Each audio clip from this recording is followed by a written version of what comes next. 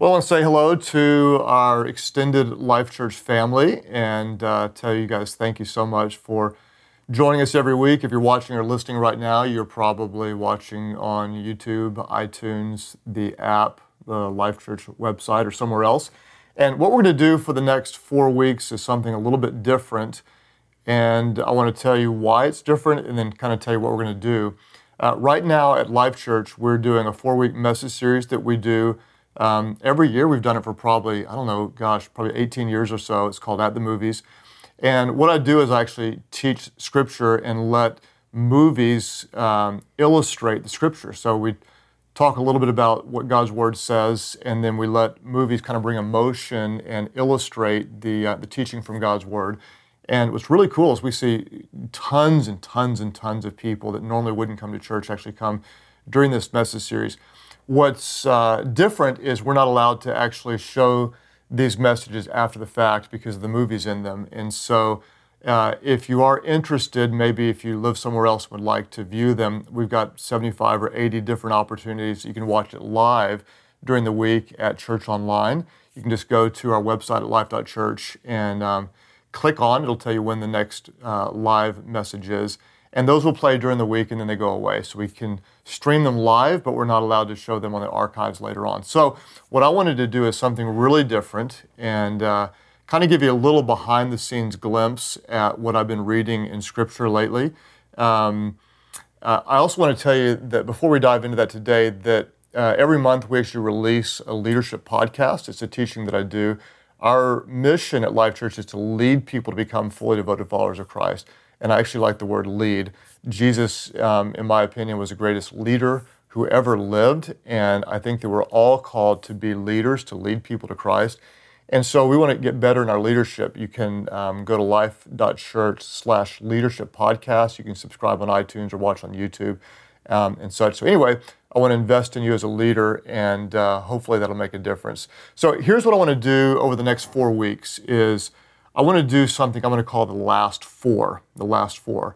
Our church created the YouVersion Bible app, and what's really cool about this is not only is it on 240 million devices, we've been blessed to give it away for free, but the YouVersion Bible app has really revolutionized the way I study Scripture. And so it's amazing to me the gift that we get to give to people is giving back to our staff, our team, our church, as we get to use this tool to grow. So every day I do at least one. I'm usually doing multiple reading plans in the YouVersion Bible app. And if you don't use it, I recommend you try it, but there's a way you can actually highlight a verse on there. You just kind of click on it, and then you can go back and see all the different verses that you highlighted.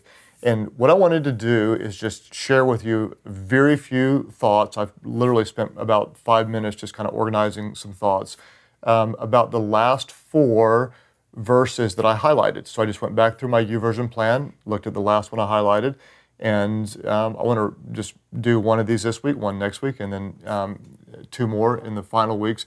And I want to just give you my thoughts on the last 4 verses that I highlighted. They stood out to me, and I'll kind of even tell you a little behind the scenes on how I meditate on Scripture. So the first one that I want to look at is actually a Psalm of David, and I'm reading through the Bible with an emphasis on Psalm and Proverbs. So I read those many, many times, then we read through the rest of the Bible through the year. But Psalm 143, verse 8, I'll read it to you and then kind of unpack it a little bit. David says this, he says, "Let the morning bring me word of your unfailing love, for I've put my trust in you. Show me the way I should go, for to you I entrust my life. Let the morning bring me word of your unfailing love, for I've put my trust in you. Show me the way I should go, for to you I entrust my life." Powerful verse, and this is just one that I highlighted. And I want to tell you just kind of as I read through these, what I do is I pause on a verse like this, and then I meditate on it, I think about it, and this is kind of what goes through my mind. Let the morning bring me word of your unfailing love. I start there with morning, and I go through my mind and I think about all the different times that morning is brought up in the Bible. I think about the reality that Jesus often would go and seek God in the morning. To me, There's no time of the day that's more spiritual than another time, but to me, the morning time is the best time to seek God. So that's when I always do my prayer time, when I do my devotion is in the morning. And so let the morning, if we start off the day with God, we're likely to walk with God throughout the day. Let the morning bring me word of your unfailing love. And I'll stop and just think about unfailing love. There's so many things that fail in this world. My love for anyone is imperfect. God's love is perfect in every way. So I meditate on His unfailing love. Even if I am faithless, God is faithful. His love never fails. There's nothing that I can do to cause God to love me more. There's nothing I can do to cause God to love me less. I want you to think about that. No matter what you do, God loves you. He loves you not because of what you do, not because of who you are, but because of who He is. Love is not something that He does. Love is who He is. Let the morning bring me word of your unfailing love. And then David says to God, and if you think about all that David went through, I mean, running for his life, all sorts of ups and downs, and he says a really big statement. He says, "For I have put my trust in you." And then what I would do in my own devotion time is just pause and think about, what am I trusting in?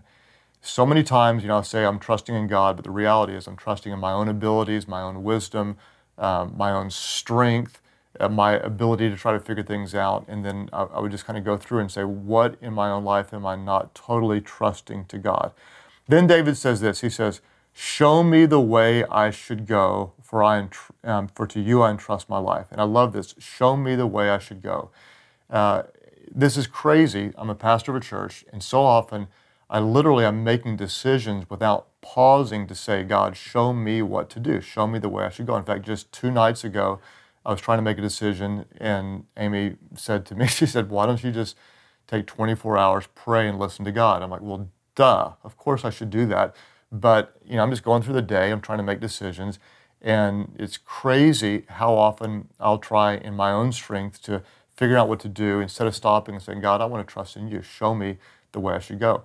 A lot of times, a common question people kind of ask me is, how do I know what God's will is? Well, that's a really big question, and we could talk for a long time about it.